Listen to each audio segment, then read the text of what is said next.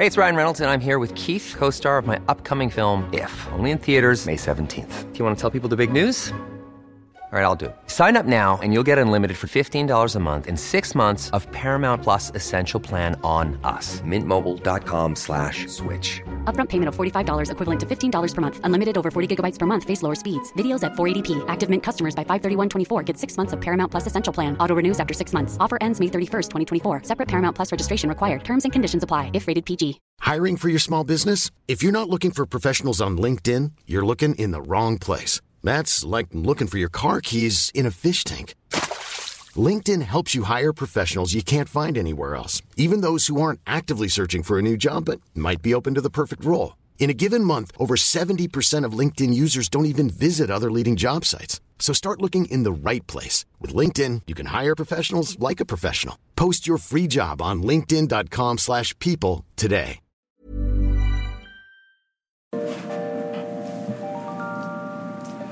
Hello and welcome once again to History Dweebs. I am Tim, and today we have a kind of a somber. You say somber, Brandy? I would say this is kind of a serious thing here. Yeah, a serious topic that we're going to discuss. So we might not be our normal jovial selves. Yes. But before we get into the topic of Hugh Thompson, the hero of the My Lai massacre, we're going to first introduce our panel. And joining me, as always, is the very talented, the very lovely, and very good-hearted Brandy. Oh, well, thank you. That's You're so welcome. sweet. You're welcome. And odd. Well, it's Thanksgiving, and I just want to say I'm thankful that you're in my life, Brandy. Oh, well, I appreciate that. I'm thankful that you are, too. Well, good. But just you and not anybody else at this table. Just you. But speaking of... No, that just hurt. Speaking of which, I need to introduce our other panelist, of course, a man of somewhat renown, a man who needs no introduction. Really needs no introduction, but we give him one every week anyway. And he's known as the baddest man in podcasting, the very distinguished Colonel Charles Beauregard Hawk Waters III, affectionately known as a Southern gentleman. And I screwed that up. You're the most dangerous man in podcasting. That's what I've been called by some of our competitors. Yeah. So how are you You've today, actually Colonel? never been called that. You know, it is, Timmy, we're sitting here in the end of November, and it's damn near 60 degrees outside. Love it. Yeah. Beautiful. Very nice. You know, if you're from where we're from, Yes. Cincinnati, that's It's unusual. It's a good deal. You take it whenever you take this weather anytime. Because you can last get year it. we had like a bunch of snow. Yeah, it was miserable. Awful. Yeah, and this is a story we've been putting off doing this. We wanted to do this for Veterans Day, actually.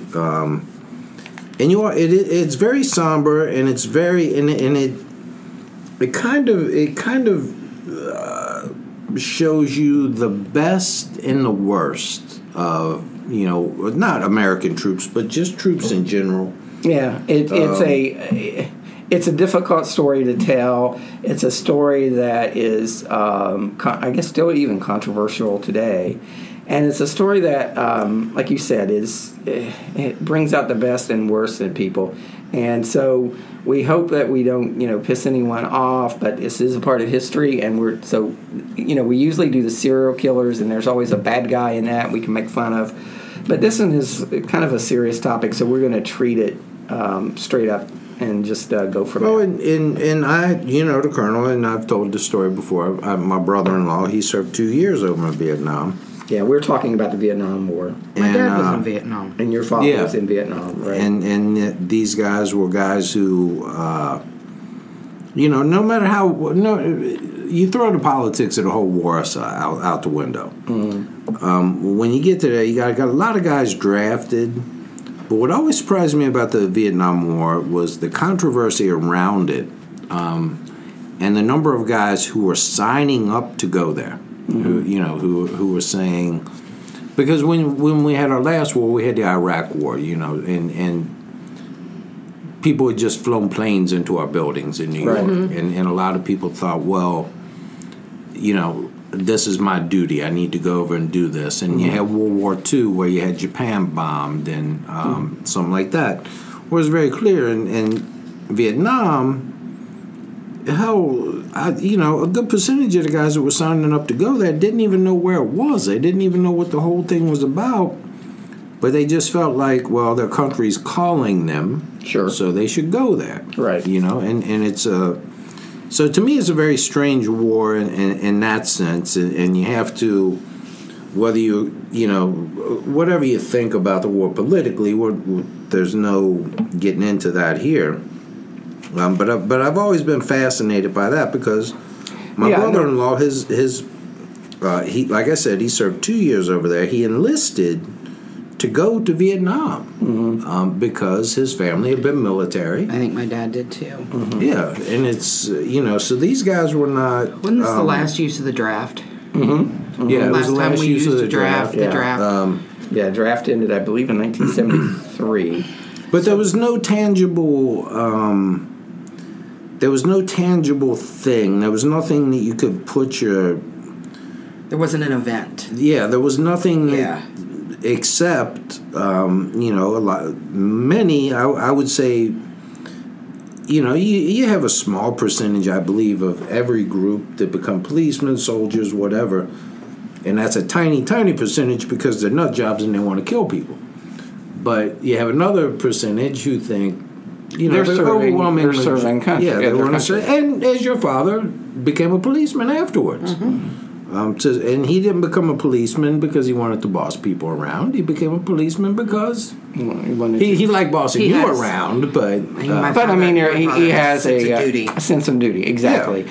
And this story, where we're beating around the bush about it, what happens in this story is a lot of civilians get killed by U.S. troops. Well, you gave it away. Well, I mean, it's key to the story, and that's why we're dancing around it. We in no way mean to say anything negative about the troops, because actually the focus of our story is going to be someone who showed a great deal of humanity and stepped in and was the hero of this, was a U.S. A soldier. Well, not just humanity, just unbelievable bravery. And courage. Well, and the one thing you have to remember, too, is that because of the draft and because, it's over on this in this foreign land that didn't really have an event for us to be there, you had people that were going over there that had no business being there. We're not military, we're not well military trained. Sure. We're not equipped. People and are I think not that's equipped. And I think that's this. one of the arguments against the military draft is that you have people who go to the military who are just not cut out to be in the military. They're just not equipped to do that. They may pass all of the mental and physical tests, but that does not mean that they're equipped to take another life. Right. And this is some of the things that Vietnam was even more complicated than that, because you would take these guys 18, 19 years old, take them through 6-10 weeks of basic training, and then fly them over to Asia, and then you're basically on your own. And you try to survive a year. If you survive a year, then you can get rotated back stateside. And then one day you're fighting in the jungles of Vietnam. The next day you're in San Francisco on your way home. There was no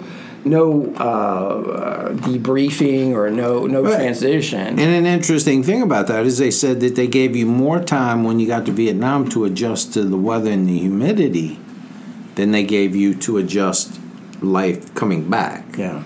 You were just thrown back into it, Well, and there was all that public backlash when they got back. So all these people who didn't want to be there in the first place, who were coming home, were being ostracized and... Yeah, or at least not getting a hero's welcome as they do today. Right. Right. And I think, and what's really funny is I think about my three boys when I think about this. And you all know my three boys.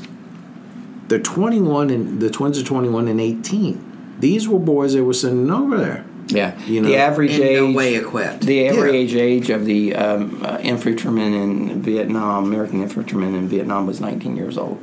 So these are. And do you know why they give 19-year-olds? Because they're crazy. Because they think they're indestructible. Yeah. Yeah. Because if a guy tells me to charge this hill, and I know I'm going to get machine gun, I'm going to tell them to kiss my ass. Right. You can shoot me here, but they ain't going to shoot me running toward them. So, but at 19, yeah, oh yeah, well, and you don't question things. Yeah. You don't question things. So we don't. This does deal with a very. It deals with one of the darkest parts, but this happened in every war we've had, Timmy. It's happened. It's happened in every war, because when you put people in that kind of stressful situation, you're going to have a certain percentage of people are going to snap. Mm-hmm. And let's talk about that. Let's introduce our hero, because this is the guy we're going to focus on. And his name was Hugh Thompson Jr. And he was in the U.S. Army during Vietnam. He was a warrant officer in the 123rd Aviation Battalion. He flew a helicopter, and he played a role in ending this massacre that we're going to talk about, the My Lai massacre that occurred in March of 1968. But let's first tell you a little bit about Hugh Thompson. Hugh Thompson Jr. was born on April 15th, 1943 in Atlanta, Georgia. His parents, his ancestry can be traced all the way back to British colonies. His paternal grandmother was a full Cherokee Native American. And his ancestors were actually, some of his ancestors was victims of ethnic cleansing with the whole policies Andrew Jackson had toward the American Indians and the Indian Removal Act and the whole Trail of Tears and all that went on. Thompson graduated from Stone Mountain High School in Stone Mountain, Georgia on June 5th, 1961. Following graduation, Thompson enlisted in the United States Navy and served in a Navy Mobile Construction Battalion in Georgia as a heavy equipment operator. He got married in 1963. He received an honorable discharge from the U.S. Navy and returned back home to Georgia to live a quiet life. And got married to Palma Bauman in 1963. So he returned home. He was just having a quiet life there. He was studying to be a mortician when the Vietnam War broke out in the early 1964, or it began to escalate, and our role in it began to escalate. And Thompson, as you was mentioning, Chuck, earlier, Thompson felt this obligation to return to military service. After all, he had served in the military in peacetime. He had these skills, and he thought these skills could be useful. So in 1966, he enlisted and enlisted in the United States Army. He had been in the Navy, and he completed the warrant officer flight program training in Texas, and he became a helicopter pilot. And in late December of 1967, at the age of 25, so he was a little bit older than most of the soldiers who were just drafted out of high school. At the age of 25, Thompson was ordered to Vietnam and assigned to a unit there to serve in the war in Southeast Asia. Now we get into, really this revolves around the My Lai massacre. And this was in the Vietnam War. And it was a mass killing of between 350, 500 civilians, unarmed civilians in South Vietnam on March 16th, 1968. And when it happened is kind of relevant because this is when it was really starting to go bad for the Americans in 1968. Yeah, it's after the Tet Offensive occurred in February. That was a month prior to this. Yeah. So it was committed by the U.S. Army, soldiers from Company C, the 1st Battalion, and the victims included men, women, children, and infants. Some of the women were gang raped. Their bodies were mutilated. Now, after it was all said and done, 26 soldiers were charged with criminal offenses, but only Lieutenant William Calley Jr., he was the platoon leader in C Company, was convicted. He was found guilty of killing 22 villagers, and he was originally given a life sentence but served only 3.5 years under house arrest. So how this all comes about, Charlie Company arrived in this battalion of Charlie Company, they arrived in South Vietnam in December 1967. Through their first 3 months in Vietnam, passed without any direct enemy contact. By mid-March, the company suffered 28 casualties involving mines or booby traps. And so all of a sudden they're now things are starting to get bad for them. And which is kind of, not to get too off sidetracked, but my brother-in-law was there in 67, 68. And he was 67, he said he had almost no contact with the enemy, very little contact with the enemy. And he signed up, even though he enlisted, he got a bonus for staying another year in the country. So he signed up for another year, and he said, had he had any idea what he was signing up for, he would have rethought that. Because he said through 68 it was just constant, But anyway, so they... So on March 16th to 18th, T.F. Barker, he planned to engage and destroy the remnants of the 48th Viet Cong Local Force Battalion. And they were supposed to be hiding in the Son Mi village. Now, before engagement, Colonel Orrin Henderson, he was the 11th Brigade Commander, urged his officers, and to quote, to go in there aggressively, close with the enemy, and wipe them out for good. Now, in turn, Lieutenant Barker reportedly ordered the 1st Battalion commanders to burn the houses, kill the livestock, destroy food supplies, and destroy the wells. I mean, and a lot of this is like we're seeing now with ISIS. I mean, the enemy at that point, the Viet Cong, would just kind of they would go into these villages and kind of just hide in plain sight. Yeah, and and that was the biggest problem. Is that the biggest problem that you will hear from Vietnam veterans is they didn't know who they were fighting. They rarely got to engage in them. I mean, what was our case on was we set all those Marines up there because we wanted to have one true enemy battle with them. Yeah, that's when they were fighting the North Vietnamese army then. But with the Viet Cong, you may be passing by a village that were quite friendly during the daytime, and as soon as it got dark, your snipers will come out or whatever. Yeah, and this was before we knew about the tunnels. I mean, so they're walking around really kind of blind. So anyway, they're supposed to just destroy everything. Now, on the eve of this attack, at the Charlie Company briefing, Captain Ernest Medina told his men that nearly all of the civilian residents of the hamlets in Son Mi would have to be left. Would have left for the market by 7 a.m. So all the civilians are going to be gone. Right. So anybody that's left are going to be Viet Cong or Viet Cong sympathizers. Did they just make that up? Like, did he just make it up? Well, I guess he had some intelligence that said that. Obviously, it wasn't correct intelligence, but they were. The thought was that the civilians would be out. They'd go to market certain points of the day, and at that point, it was okay to go in and sweep through these villages for Viet Cong. Yeah, so now he's asked, does this include the killing of women and children? The people that were there when he was asked this gave differing accounts of Medina's response. Some, including platoon leaders, testified that the orders as they understood them were to kill all guerrilla and North Vietnamese combatants and, in quotes here, suspects, including women and children as well as animals, and to burn the village and pollute the wells. Why kill the animals? Because they were Viet Cong. They were trying to just eliminate supplies. Yeah. They were just trying to make them as helpless as they could. It's like Sherman burning down Atlanta. I get all that, but they're talking about how, the villagers are gone. Right. Well, they believed that this was a major Viet Cong hideout. So they're just going to starve. Stronghold. So they're just going to starve. They're going to eliminate it out. Yeah, they're going to eliminate it all. They're going to eliminate the entire thing, but they would look bad at shooting civilians. Right. Okay.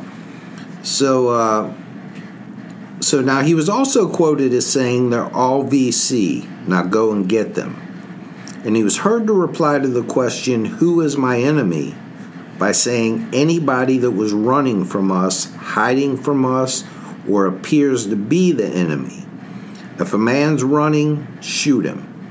Sometimes even if a woman with a rifle's running, shoot her. Now, at Callie's trial, one defense witness testified that he remembered Medina instructing everyone to destroy everything in the village that was walking, crawling, or growing.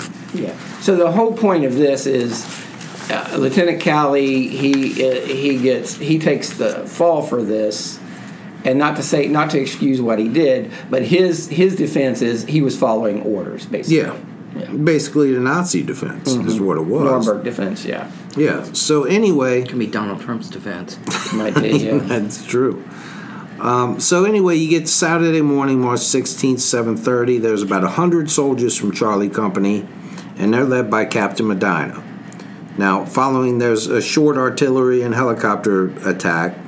They land in these helicopters and spread along this coastal village of Somme.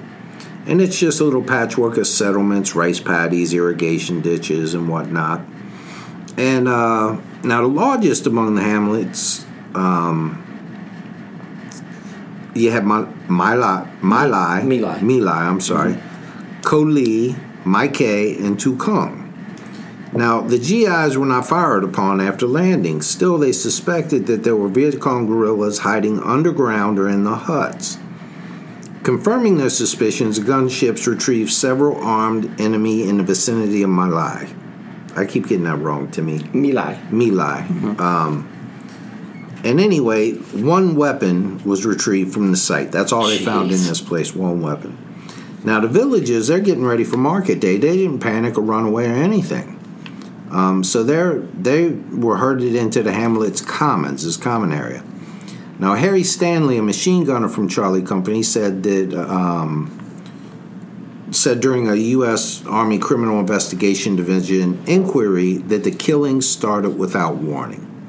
He said he first observed a member of the 1st platoon strike a Vietnamese man with a bayonet. Then the same trooper pushed another villager into a well and threw a grenade into the well. Then he saw 15 or 20 people, mainly women and children, kneeling around a temple with burning incense. They were praying and crying. They were all killed by shots in the head. Now, a large group of approximately 70 to 80 villages rounded up by the 1st platoon in Zom Lang. And they were then led to an irrigation ditch to the east of the settlement.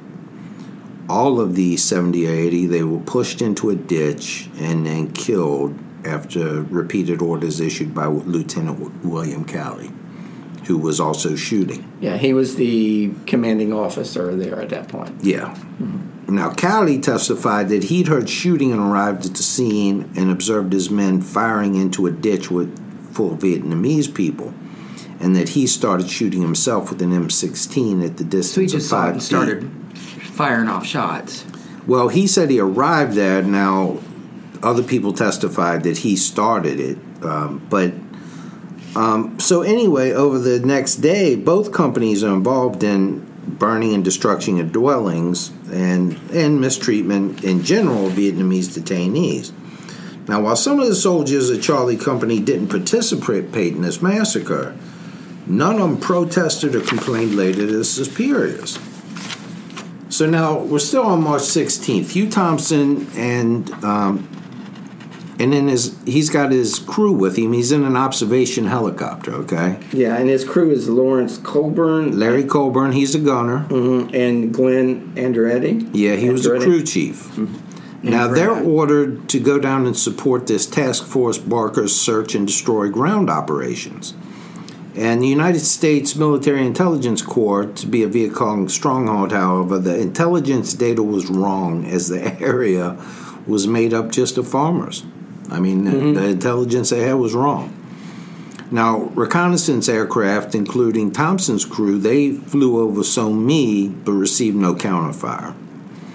So about 7:24 a.m., this is still early in the morning, without validating intelligence reports, the Army started shelling Somme, and they killed a lot of civilians there. Now, it was following this shelling, a Company C, Charlie Company, 1st Battalion. This is the one led by Medina, moved into Somme.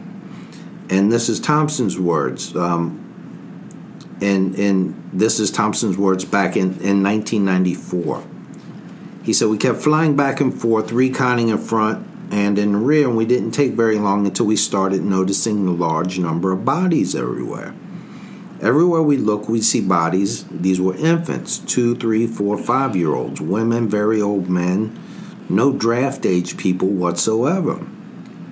Now, Thompson and his crew at first thought artillery bombardment caused all the civilian deaths on the ground, became aware that Americans were murdering the Vietnamese villages.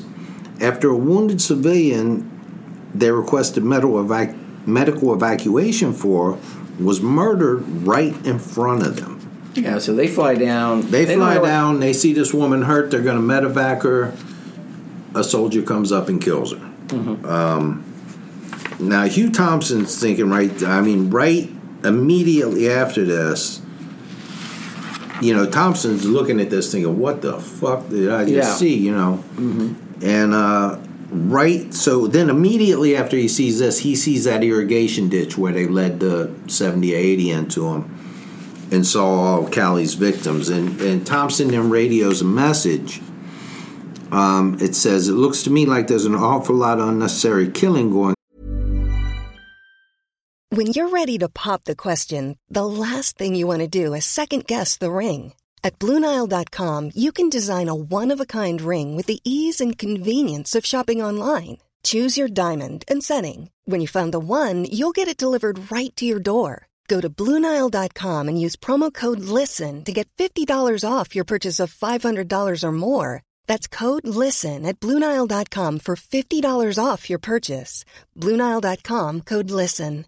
How would you like to look 5 years younger? In a clinical study, people that had volume added with Juvederm Voluma XC in the cheeks perceived themselves as looking 5 years younger at 6 months after treatment. Look younger, feel like you. Add volume for lift and contour in the cheeks with Juvederm Voluma XC. Reverse signs of aging by adding volume to smooth laugh lines with Juvederm Volure XC. For important safety information and to find a licensed specialist, visit Juvederm.com. That's JUVEDERM.com.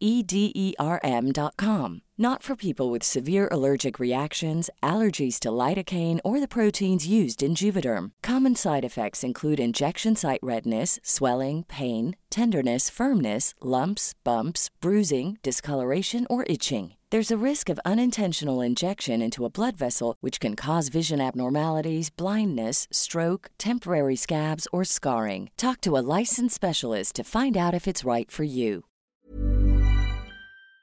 On down there, something ain't right about this. There's bodies everywhere. There's a ditch full of bodies that we saw. There's something wrong here. And Thompson spots some movement in the irrigation ditch. That indicates, people are still alive in it, and he immediately landed to assist the victims. Callie approaches Thompson. This is where they have their encounter. And the two exchanged a very uneasy, and it doesn't make sense. Maybe if you're in the military, it does. I don't know. But Thompson says to him, "What's going on here, Lieutenant?" And Callie says, "This is my business." And Thompson says, "What is this? Who are these people?" And Callie says, "Just following orders." Thompson says, "Orders? Whose orders?" Callie starts, "Just following." Thompson, "But these are human beings, unarmed civilians, sir." Callie, "Look, Thompson, this is my show. I'm in charge here. It ain't your concern." Thompson sarcastically, "Yeah, great job."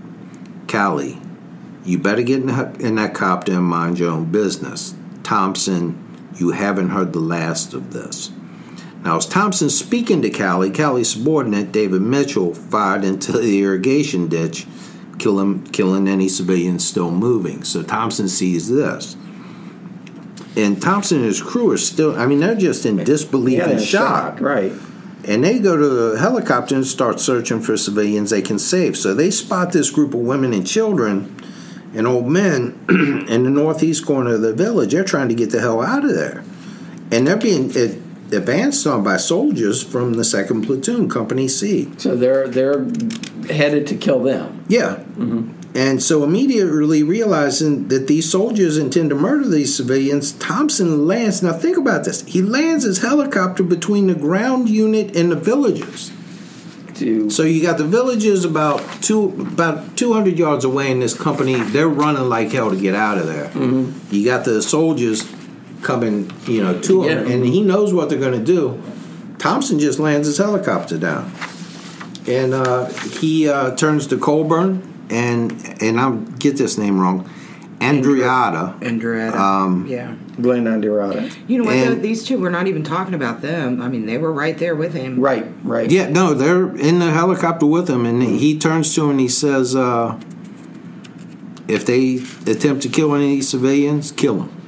That's what he said. So they turned their guns on their own troops. Colburn and Andreatta focused their guns on the 2nd platoon. Thompson gets as many of the civilians as he can. He persuades them to follow him to a safer location and ensured their evacuation with the help of 2 Huey pilots he was friends with. A child, though Ba, was pulled from the irrigation ditch after failing to find it. They went back to look for more survivors at that irrigation ditch, and Thompson's crew took that child to a nearby hospital. They took the child to the hospital. Thompson flew to the Task Force Barker headquarters and angrily reported the massacre. His report quickly reached Lieutenant Colonel Frank Barker, the operations overall commander. Barker immediately radioed the ground forces to cease the killings. After the helicopter refueled, Thompson's crew returned to the village to ensure that no more civilians were being murdered and that the wounded were evacuated. I mean, just think how much courage that takes. Sure. It's easy to sit back here 30 years later, 40 years later, and say he did the right thing. But in the fog of war, when all that's going on, you're turning your guns on your own, your fellow soldiers, and saying this is going to stop now. I mean, it's like I say, it would be nice to think we all would do that, but it takes a lot of courage to do that. Well, when you look at it, the way the military's set up, too, things, a wrong roll of the dice for this guy, and he gets executed for treason. Absolutely. I mean, absolutely. He's not, it's not like he's not taking any risk doing this. Right. And we talked about with the sisters, the Patan. sisters, that we did, that kind of paranoid thing, when people are isolated and they get this shared paranoia. And 68 was a bad time, and what you had was fuses erupted, and all of a sudden soldiers who saw and these their soldiers friends, who were not necessarily thinking.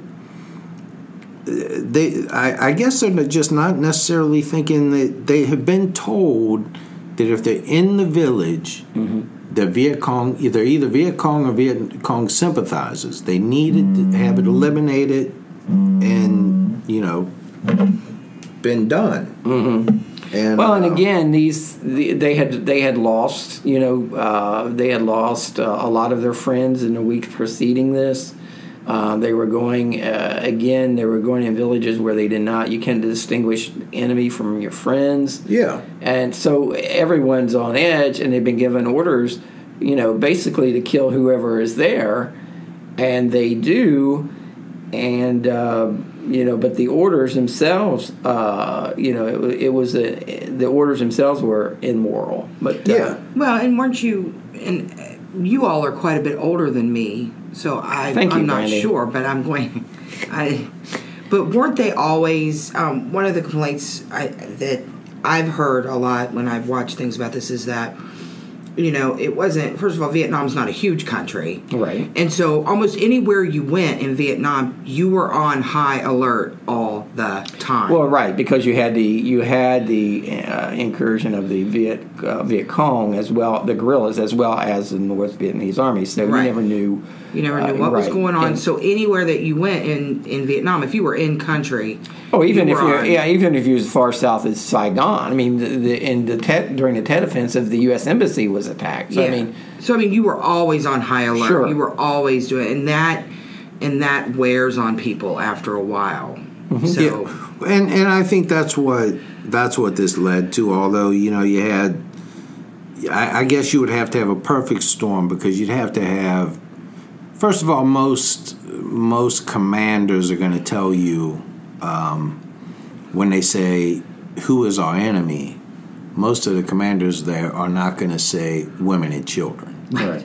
Right. I mean, and we don't want to totally excuse it. I mean, the over 500 people, civilians, are killed. So I mean, well, and this was an old culture. They didn't arm a lot of their women. There were very few women soldiers.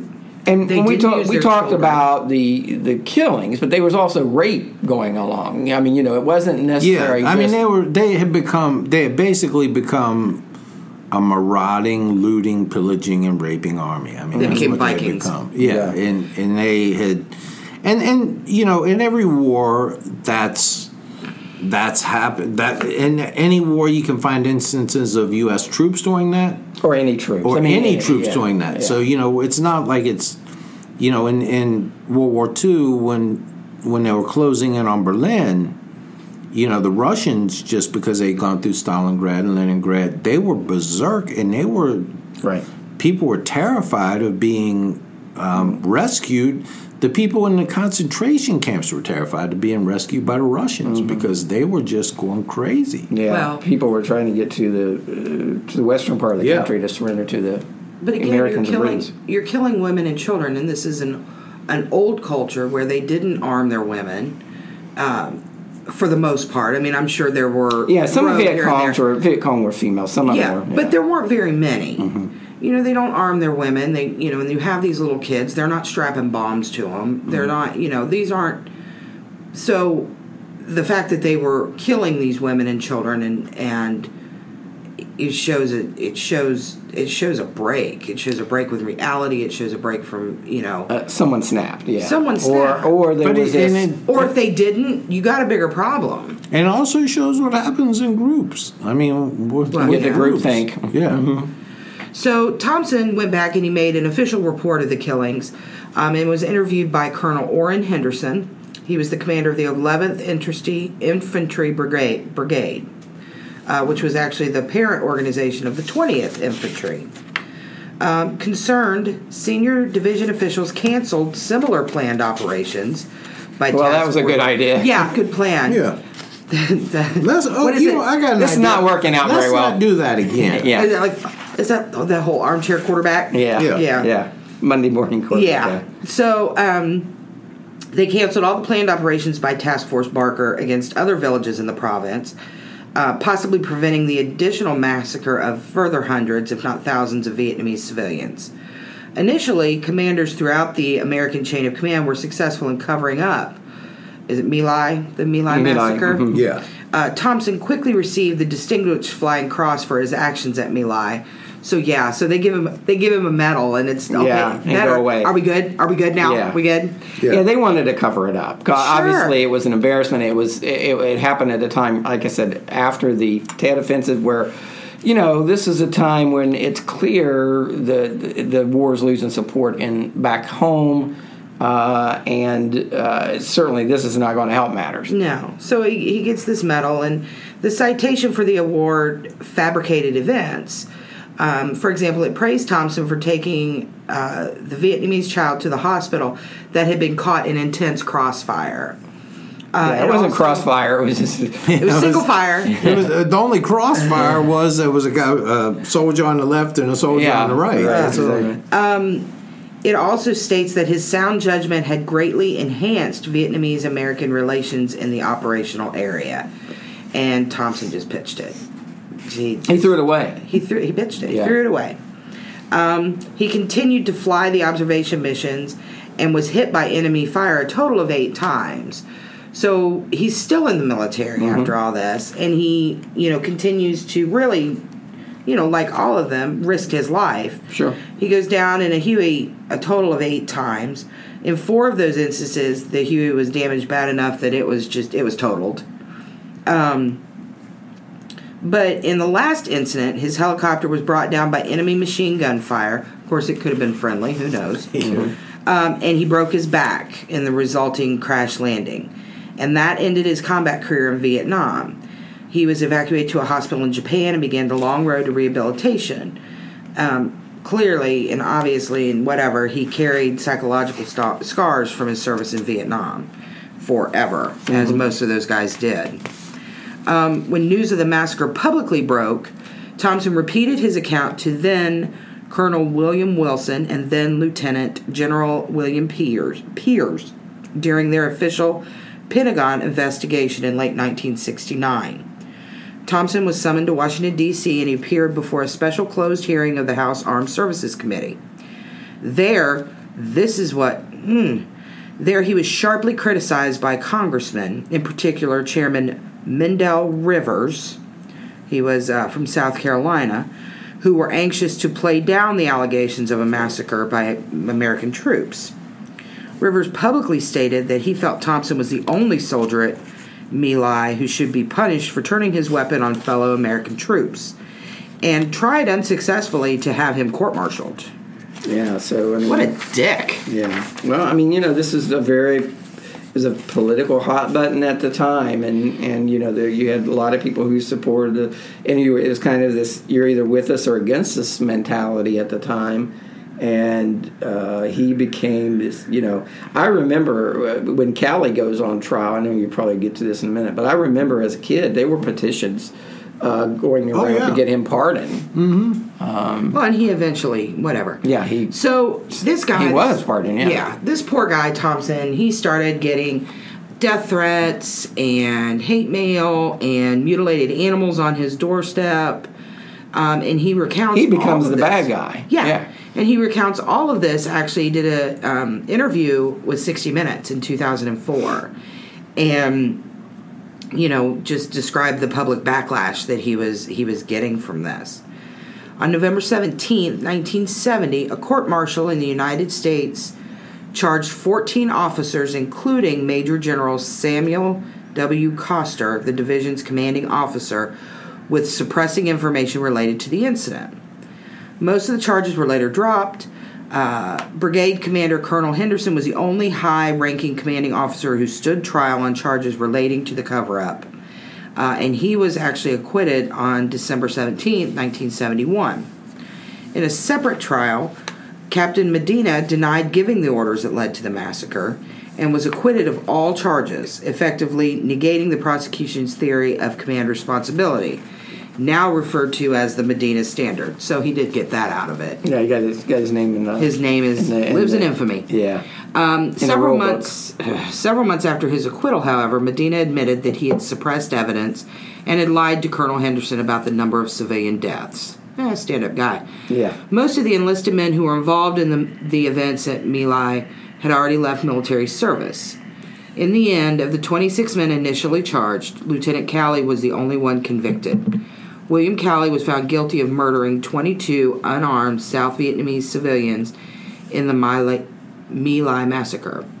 After several reductions, Calley's original sentence of life in prison was turned into an order of house arrest, but after 3 years, Nixon, really? Tricky Dick. Yeah, reduced his sentence with a presidential pardon. See, how do 504 civilians, men, women, and children, raped and murdered, and really no one spends any time in jail? Nobody. Right. I mean, Calley got, slapped on the wrist.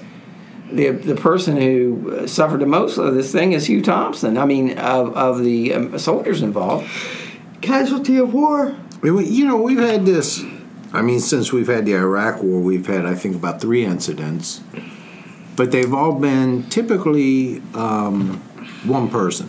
Mm-hmm. One person's entered a couple household, killed everybody in the household. You've had maybe 10 people killed. And again, when you put a bunch of 19-year-olds and give them weapons and put them under that kind of stress and strain for that length of time, 1 or 2 or some percentage is going to snap. And we had World War II where, if I don't forget the town where we had where the Germans killed a lot of American POWs. And then the Americans came upon those Germans, and the Germans surrendered.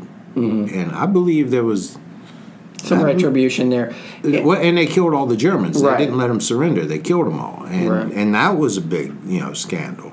Yeah, but again, you're talking about you're talking about soldiers. Yeah, you're talking about soldiers killing soldiers. Yeah. This was, but this was, to me, it's one of the more amazing stories. Everybody's heard about William Calley. You know, that's the shame of it all. Is everybody's heard about William Calley. Nobody, how many people have heard of Hugh Thompson or Glenn Andretta or Larry Colburn? Yeah, because those guys were, they're heroes. I mean, they're heroes, and like you said, it's too bad we didn't have this ready for Veterans Day, because when I think of what an American soldier should be, it's these guys. These guys are what really represents the best of this country. And to, as Brandy said, to see them, discredited and, threatened with court-martial over doing the right thing, that sends a message. That sends a message to other soldiers in the same situation. Either one, mind your own business and keep your mouth shut. Yeah. Or two, this is okay. This is okay. This action is okay. Well, and they're killing the people they were sent there to protect. Exactly. Okay, Brandy, any final thoughts on Hugh Thompson or My Lai? Well, so after his Vietnam service, Thompson was assigned to Fort Rucker, and he became an instructor pilot and later received a direct commission. It's amazing he'd stay in the service after being dumped on like that. Well, his other military assignments included Fort Jackson, South Korea, Fort Ord, Fort Hood, and bases in Hawaii. So finally he got a cush job. He retired from the Army in 1983, and then he became a helicopter pilot for the oil industry and operated in the Gulf of Mexico. In 1998, Thompson returned to the village of Sun Mi, where he met some of the individuals that he saved during the massacre. And with regret, he told survivors, "I just wish our crew that day could have helped more people than we did." Yeah, because he saved, they literally saved, probably another 1,000 lives. And so finally, at the age of 62, after extensive treatment for cancer, Thompson was removed from life support, and he died on January 6, 2006. At the Veterans Affairs Medical Center in Pineville, Louisiana. Colburn actually came from Atlanta to be by his side, so they remained friends, because I guess they got, but he was buried. Thompson was buried in Lafayette, Louisiana. He got full military honors, including a 3-volley salute and a helicopter flyover. On February 8th, Congressman Charles Bustani, from Louisiana, made a statement in Congress honoring Thompson, stating that the United States had lost a true hero and the state of Louisiana had lost a devoted leader and dear friend. In 1998, exactly 30 years after the massacre, Thompson and 2 other members of his crew, Glenn Andretta and Lawrence Colburn, were awarded the Soldier's Medal. Andretta by now had died, so his was posthumously. The United States Army's highest award for bravery, not involving direct contact with the enemy. It was said at the ceremony that it was the ability to do the right thing, even at the risk of their own personal safety, that guided these soldiers to do what they did. The 3 set the standard for all soldiers to follow. Additionally, on March 10th of 1998, Senator Max Cleland from Georgia entered a tribute to Thompson, Colburn, and Andretta into the record of the U.S. Senate. Cleland said that the 3 men were true examples of American patriotism at its finest. Yeah, and that says a lot coming from Cleland, because he lost his legs in Vietnam. He was Lieutenant Dan? Yeah, he actually did. He lost his and legs. then had his patriotism questioned when he lost the election. Yeah. All right. And, there should be statues of Hugh Thompson and Andretti and Colburn. These should be household names. Well, and I wonder, because I believe they got that soldier's medal. And, I thought that what they should have got was the Medal of Honor. But I'm wondering, do you have to? We're going to have to look that up. Do you have to be? Is that something you have to be engaged in enemy combat to get? I think you that's have to be wounded. Yeah, no, that's per But part. you have to be engaged. But you have to be engaged in combat. And I don't think they were engaged in enemy combat, technically. And I think enemy combat, per se, yeah. Yeah, so they got it for the highest medal that you could receive other than Medal of Honor. But I don't think they would have been eligible for the Medal of Honor. But when you because it wasn't engaged with the enemy at the time. But you made a good point, and somebody I think on our page made a good point by mention the other two people, because while he said he landed the helicopter, he was a helicopter pilot. Mm-hmm. It was the gunner Colburn who actually had to turn the gun onto the troops. Mm-hmm. You know what I mean? So they had to. Yeah, it was definitely encouraged by all three of them. Yeah, definitely. Okay, Brandy, any final thoughts on Hugh Thompson, Glenn Andretta, or Lawrence Colburn and the My Lai massacre? No, I thank them for their service, and those are what soldiers should be. That's what our soldiers should be doing, are helping, civilians. Yeah, absolutely. So. Yeah. Colonel, any final thoughts? Well, Timmy, I think what we have in this country often is you have an American myth and American reality. And sometimes the two cross over and they join. Mm-hmm. And what you want the country to be. And he is, like the devil over here said, he is representative of that, people meeting that line mm-hmm. crossing over is what we view ourselves. You really have to have a strong moral compass to be able to make that call. I mean, like I said, it's easy to make it 40 years later here talking about it, but at the time it's something else. So, all right, Brandy, where can people find us? They can find us on Facebook and iTunes. Leave us a review. Can they find us on the Netflix? Not yet. Okay. And they Probably can never. also find us on Stitcher and Libsyn. Yep. Check us out. Just Google us. We're everywhere. And sometimes on Twitter, when Tim feels like it. Yeah, and maybe someday, if we can ever get our act together, on YouTube. Yeah. And we probably will put a YouTube channel together. It's just going to be audio, different pictures of people. Of the Colonel, of Rudy, your dog. Of the Colonel, to Rudy. And it's... no Wang pictures. And I should say, I will say, because this was a very serious thing, and the Colonel feels a little sentimental. And Thanksgiving's tomorrow, and I'm thankful that I have such wonderful co-workers here. Well, thank you, Colonel. We're even the devil. He qualified that. Now I know. You know that after Thanksgiving, I'm going to be back on your ass. It's Christmas after that. You know the devil takes care of you. Well, the devil does take good care of the Colonel. So. Yeah. All right, everyone. We'll see you next time on History Dweeb. Good day. Bye. Good day. Bye.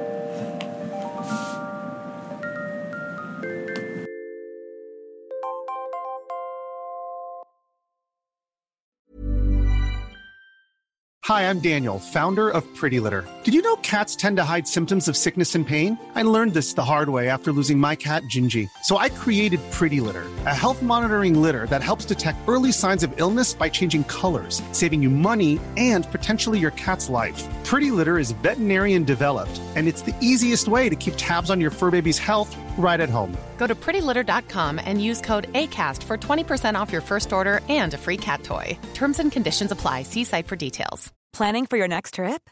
Elevate your travel style with Quince. Quince has all the jet-setting essentials you'll want for your next getaway, like European linen, premium luggage options, buttery soft Italian leather bags, and so much more. And is all priced at 50 to 80% less than similar brands.